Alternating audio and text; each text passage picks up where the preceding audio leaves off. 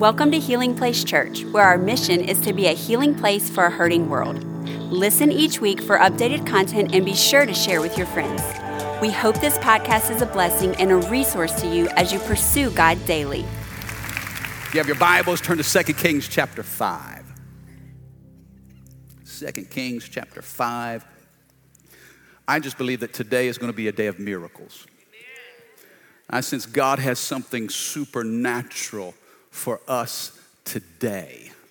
In fact, I want to do my best to teach this as quickly as I can so we can have some margin at the end of service to pray for people.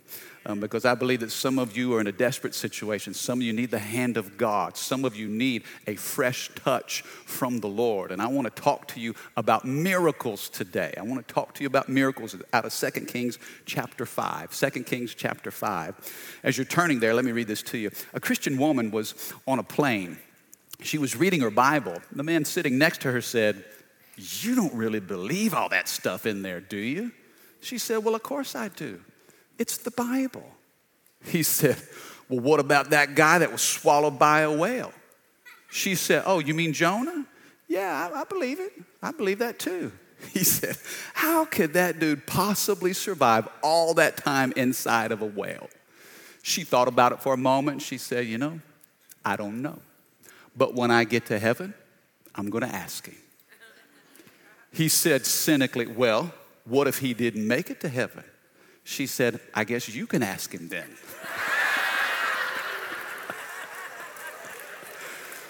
Whoo! Come on, don't mess with a woman who knows this book. Can I have a good amen? 2 Kings chapter 5, I want to talk to you about miracles. Somebody say miracles. How many of you still believe that God works miracles? Today is going to be a faith-building day because we live in a cynical world. Can I have a good amen? There is doubt and cynicism, skepticism everywhere you look. Even in some realms of modern theology, some scholars say, and I don't know if you've heard this or not, some scholars say that the day of miracles is over. How many have heard that? Yeah, I mean, some people are so smart, they're like smarter than God. The day of miracles is over? Somebody forgot to tell Jesus, right? Apparently, they didn't inform Jesus that the day of miracles, they say when the last apostle died, then all the supernatural things that they did died with it. Can I tell you this? Jesus is still alive.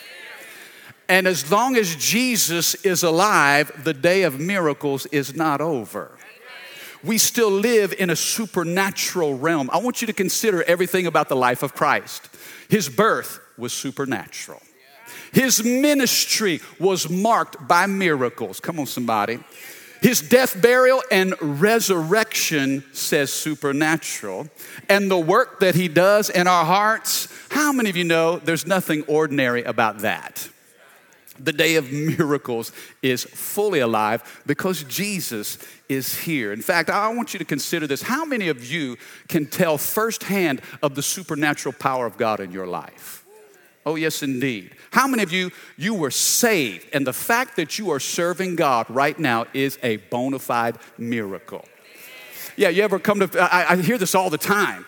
There are people that come to this church, and they look up, and they see one of their old running buddies.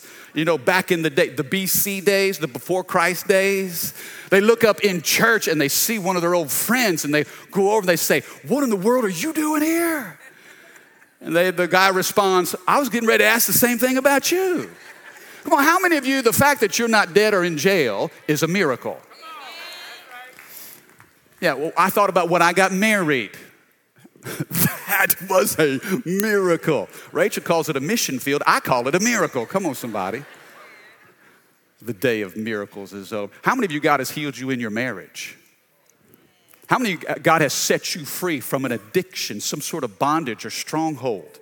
How many of you God has rescued your children? Maybe they were wandering and wayward and far from God, but he brought them back home.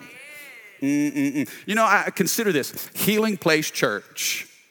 Healing Place Church. The name on the sign says something about the values that we have in this house. This is a place of faith. Can I have a good amen? We believe that God changes people, that God heals people, that God saves people and he sets them free. If you're in need of a miracle today, I'm telling you, you're in the right place.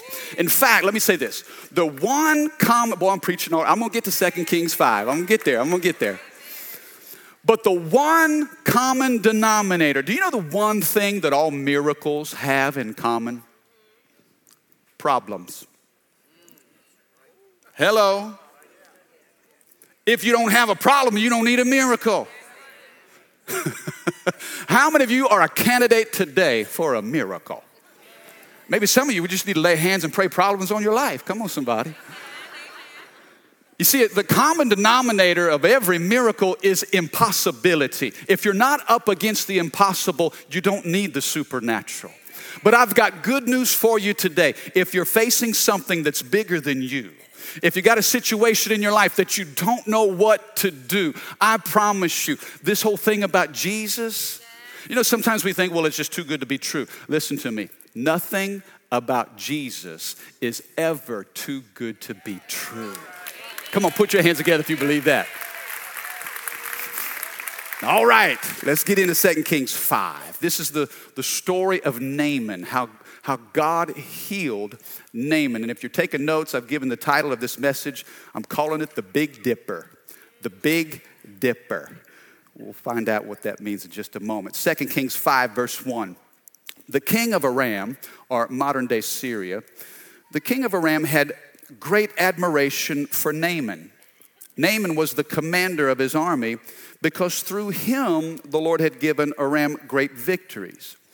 But though Naaman was a mighty warrior, he suffered from leprosy. Everybody say leprosy. Many of you know that disease in the ancient world was uncurable. It was a skin disease that would eat away at your flesh.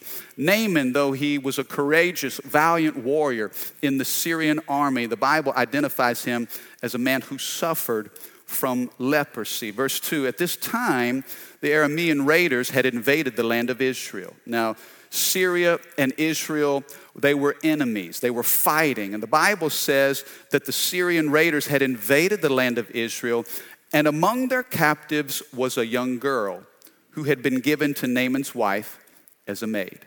So get this. This little Hebrew girl has been taken captive and brought to a foreign land, and now she is serving Naaman's wife as a maid. The Bible says one day this girl said to her mistress, she said, "Oh, I wish that my master would go to see the prophet in Samaria, for he will heal him of his leprosy." Now, I want to stop right here and identify a couple of things. I want to give you Naaman's resume, and we found that out in the first verse. I mean, he was the captain of this great army. The Bible says he was a valiant warrior.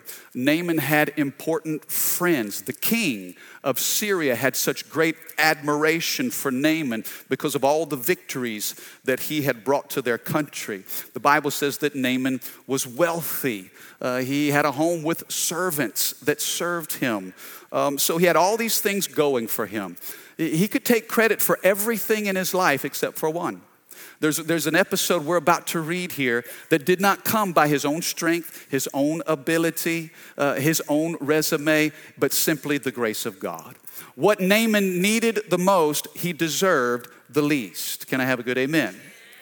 I want you to see the second thing. Now, shift gears here. The Bible introduces this little Hebrew servant girl. It's interesting to me that the whole miracle that takes place in Naaman's life is because of this little girl. The Bible gives her no name. Bible says that she was simply in one of the raids or wars between Syria and Israel. She was simply taken as a captive. She was held hostage, separated from her family. Now get this, all right? Get this. This is powerful. Naaman was the embodiment of everything that was painful to this girl. Some scholars think that Naaman is responsible for separating this girl from her family, killing her parents, and taking her back as a captive. And she is served. Now, she didn't get bitter. Let me ask you this. Can you look at your pain and still embrace God's purpose? Here she has compassion on Naaman. She's not me.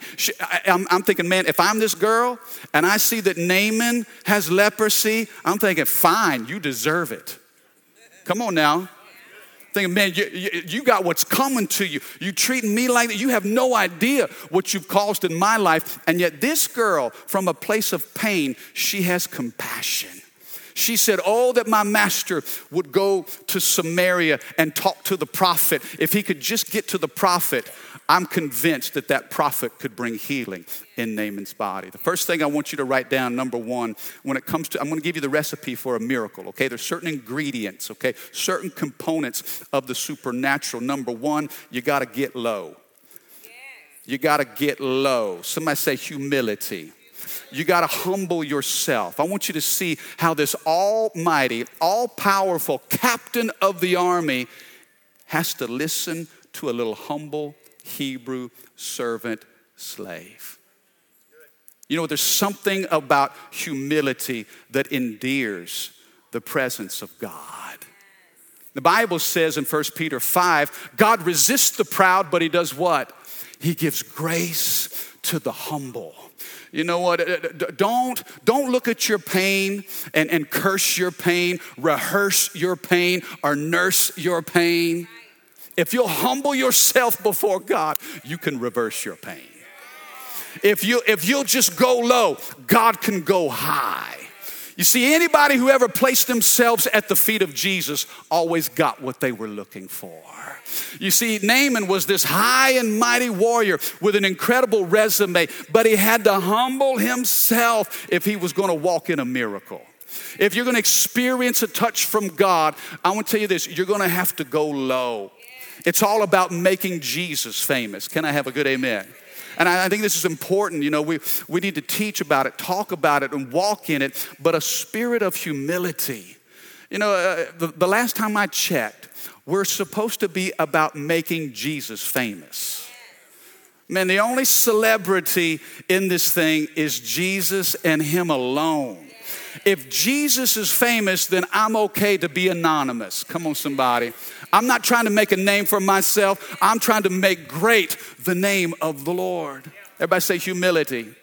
If you need a miracle, if you're trusting God for something supernatural, humble yourself before him. Bible says in verse 5, the king of Aram tells Naaman, he says, go and visit the prophet. Go. This little girl says that you need to go to Samaria, that there's a prophet that can heal you. Well, go visit this prophet, and I'll send a letter of introduction for you directly to the king of Israel. So Naaman started out carrying as gifts 750 pounds of silver, 150 pounds of gold, and 10 sets of clothing. And now notice what's happening here. The girl said, go to Samaria and see the prophet. But Naaman is going to the king. Listen, you can't go in the realm of politics to get something supernatural. And this is not a slight on any, thank God for education, thank God for healthcare, thank God for government. But you know what? The source of the supernatural is God and God alone. Now God works through these environments, and I'm thankful for godly men and women who serve in them. But quit looking to man for something only God can give. Not only does he go to the king, but he goes with a letter from his king, and he comes with some stuff. He's got 750 pounds of silver, 150 pounds of gold. Turn to your neighbor and say, that's more money than your mama's got. He's bringing some bling. He's bringing about $1.2 million with him. He's got a letter from the king, and he's got all this money and all this stuff. And look what it says. And let me just I want to scale this a little bit. He goes to the king of Israel, and the king of Israel's like, oh my goodness, what are you doing here? Are you trying to pick a fight? There's no way I can heal you of your leprosy. I don't want your money. And he tears his clothes. How many of you know man at his best cannot help you? Doesn't matter position or power or profit. Man at his best cannot help you. So Elisha hears of this and says, oh, send him to me. Send it. Listen, if you're going to find the answers you're looking for, you got to go to the right place. Go to the right place. And so here comes Naaman with all of his entourage. Verse 9, Naaman went with his horses and chariots, and he waits at the door of Elisha's house. Verse 10, but Elisha sent a messenger. Somebody say messenger. This is key. Elisha sent a messenger out to him with this message. Go and wash yourself 7 times in the Jordan River. Then your skin will be restored and you will be healed of your leprosy. Now check this out. It took a little humble Hebrew servant girl to tell Naaman, hey, there's a prophet. Naaman had to humble himself. But he didn't learn the lesson because he came with his entourage. He came with a letter. He came with all of his money. And now he's going to the prophet's house. Guess what? Knocked on the door. Prophet didn't even answer. He sent a messenger. See, this whole story takes place because of servants. I mean, Naaman doesn't even know about Elisha if it weren't for that servant girl at his house. And now God's trying to reinforce this lesson to Naaman. Humble yourself, my man. Humble yourself. I don't care what you've accomplished or what you've achieved or how great everybody thinks you are. So Elisha sends his servant to the door and says, listen, go on down to the Jordan River and dip 7 times. Number 2, write this down. Leave your hustle at home. Leave your hustle at the house. This is about surrender. Listen, God doesn't need your achievements. Man, God's not impressed with your resume. You know, religion is trying to earn your way into right standing with God. And this is where a lot of times we get confused. You know, we think we have to earn, we have to work, we have to do, and eventually we'll get God's approval. When God says, you don't even understand the gospel. It's not about what you do, it's about what I've done for you. Listen, it's about God sending Jesus to this earth to suffer, to bleed, and to die, taking all of our sins upon himself. He was buried in that tomb, and 3 days later, guess what? Everything that is pertaining to your salvation was accomplished by Jesus on the cross. Every other religion in the world is works-based. In fact, I say this, you spell religion D-O, but you spell relationship D-O-N-E, done. Jesus died on the cross. He said, it is finished. This is the simplicity of the gospel. Don't make it harder than what it is. Nothing in my hands I bring, simply to the cross I cling. Can I tell you, nobody in this room can take credit for their salvation. You can't. Paul said if you want to brag, if you want to boast, brag on the cross of Jesus Christ. You know, the only thing we contribute to our salvation is the sin that makes it necessary. That's the only thing I contributed to my salvation. I made the mess. Guess what? And sometimes we can't clean up what we've messed up. Are you with me?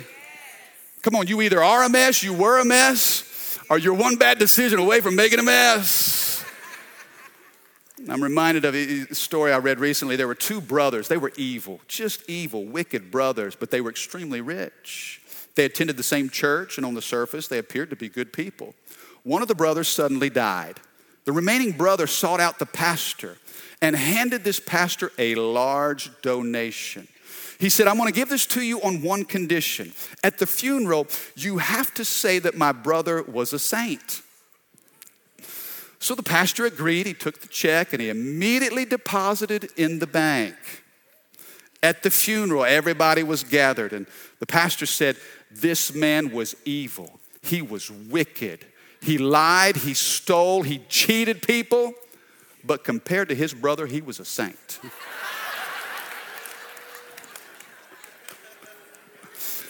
How many of you know you don't earn a miracle? You don't deserve a miracle, and you cannot buy a miracle. A miracle, you can't buy the work of God. And Naaman is coming with all this entourage and this resource, and God's saying, no, surrender, leave your hustle at the house. I don't need it here. Now look at what it says, verse 11. But Naaman became angry and he stalked away. Somebody say I thought he would certainly come out to meet me. Somebody say I expected him to wave his hand over the leprosy and call on the name of the Lord his God and heal me. Now listen, Naaman is insulted. He's like, look, when I came to your house, I expected to be received. You insult me by sending some little messenger look, I had an expectation that you were going to wave your hands over the leprosy. How many know sometimes we'll place expectations on God? God, if you're going to move in my life, it has to be this way. God, if it steps beyond the realm of our understanding, sometimes we have a problem. But you want me to do what? Look at what it says. He's having such a problem with this. It says, verse 12, aren't the rivers of Damascus, the Abana and the Pharpar, aren't they better than any rivers in Israel? Why shouldn't I wash in them and be healed? So Naaman turned and went away in rage. He said, listen, number one, you've already insulted me. Number two, the Jordan River, that's dirty.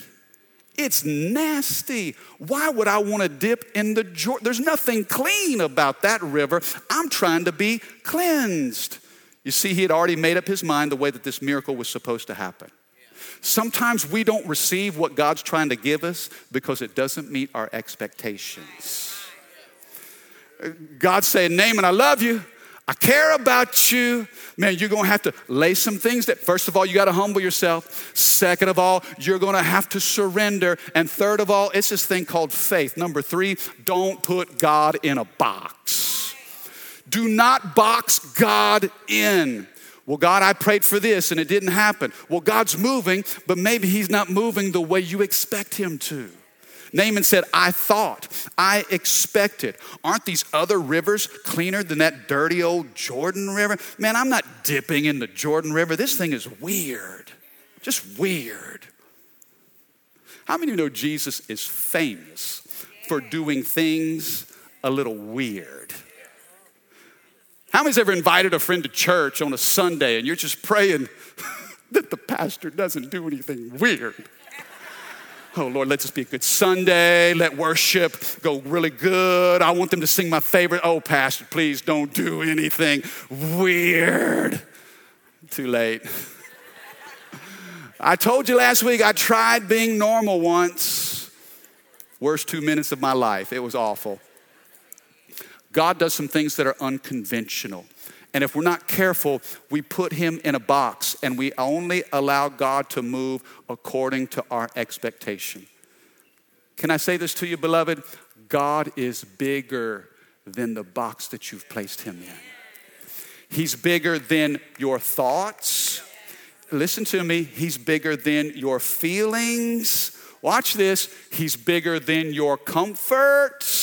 How many know God sometimes will stretch you and force you to move outside of what you're comfortable? No, I expected. I want you to just wave your hand. God, just kind of do the hand waving thing. I'll submit to that if I understand it. Listen to me.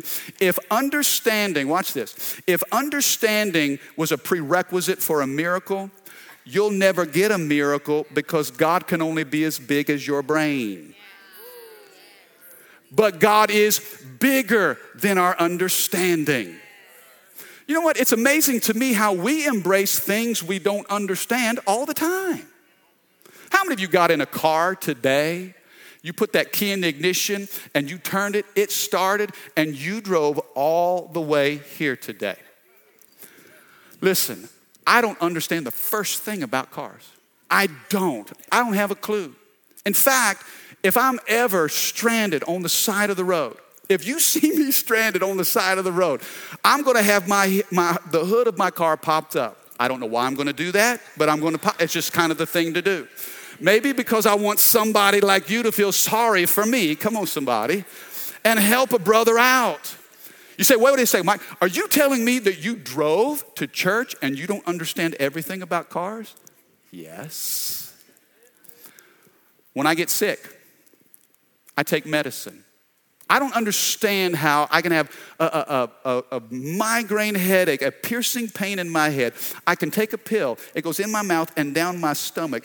I don't know. How does that little thing work in my body to get at this right here?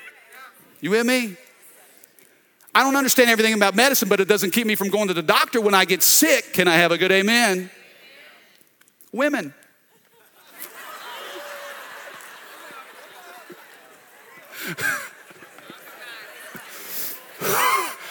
And all of the fellas said, ladies, we love you. We do. You're amazing. Woo! We don't always understand you, but we love you. When we know something is wrong, we know it. And we say, baby, is there anything wrong? And you say, oh, it's nothing. I'm learning about that. Oh, it's nothing. You know what it means? So, fellas, it means something is very wrong. It's all your fault, and it's up to you to figure out what you've done. I don't understand everything about women, but man, I've been married for 23 years. I got 2 daughters that are going to have my last name for a long, long, long, long, long time. Why is it when it comes to the things of God, listen to me, why is it that when it comes to the supernatural, we feel like we have to understand everything before we receive it? If you're requiring to understand what God does, you're not going to get the best of what God gives. That's why it's called a miracle, because it doesn't make sense. God requires our obedience and not our understanding. Some of you are going to need to just step out in faith, even though you don't feel it, even though you don't understand it, but simply because God said it. And if God is good and he wants to give you what only he can give, you got to humble yourself. You've got to surrender, and then you got to step out in faith. Can I have a good amen? Verse 13, here's what his officers say. Verse 13. But his officers tried to reason with him. Again, God is using servants in Naaman's life. First, it's the Hebrew slave. Then it was Elisha's messenger. And now it's the servants of Naaman. His officers said, listen, sir, if the prophet had told you to do something very difficult, wouldn't you have done it? So should you certainly obey him when he says simply, go and wash and be cured? So Naaman went down to the Jordan River. And what did he do? He dipped himself 7 times, just as the man of God had instructed him, and his skin became as healthy as the skin of a young child, and he was healed. Can I have a good amen? Come on, can you put your hands together? Now let me ask the band to come up, because I want to pray for some people. The Bible says that Naaman had to dip 7 times. Everybody say 7. Why is that important? You know what the number 7 represents in Scripture, do you not? It's the number of completion. It's the number of perfection. God was saying, listen, if you'll obey me completely. How many know when God gives a miracle, he doesn't just kind of, Amazon Prime you the quickest thing that he's got, hoping that it works. He's saying, if you will obey me fully, I'll take care of you completely. Don't stop short. Reach the finish line of your commitments. The Bible says Naaman had to dip 7 times. Now think about this.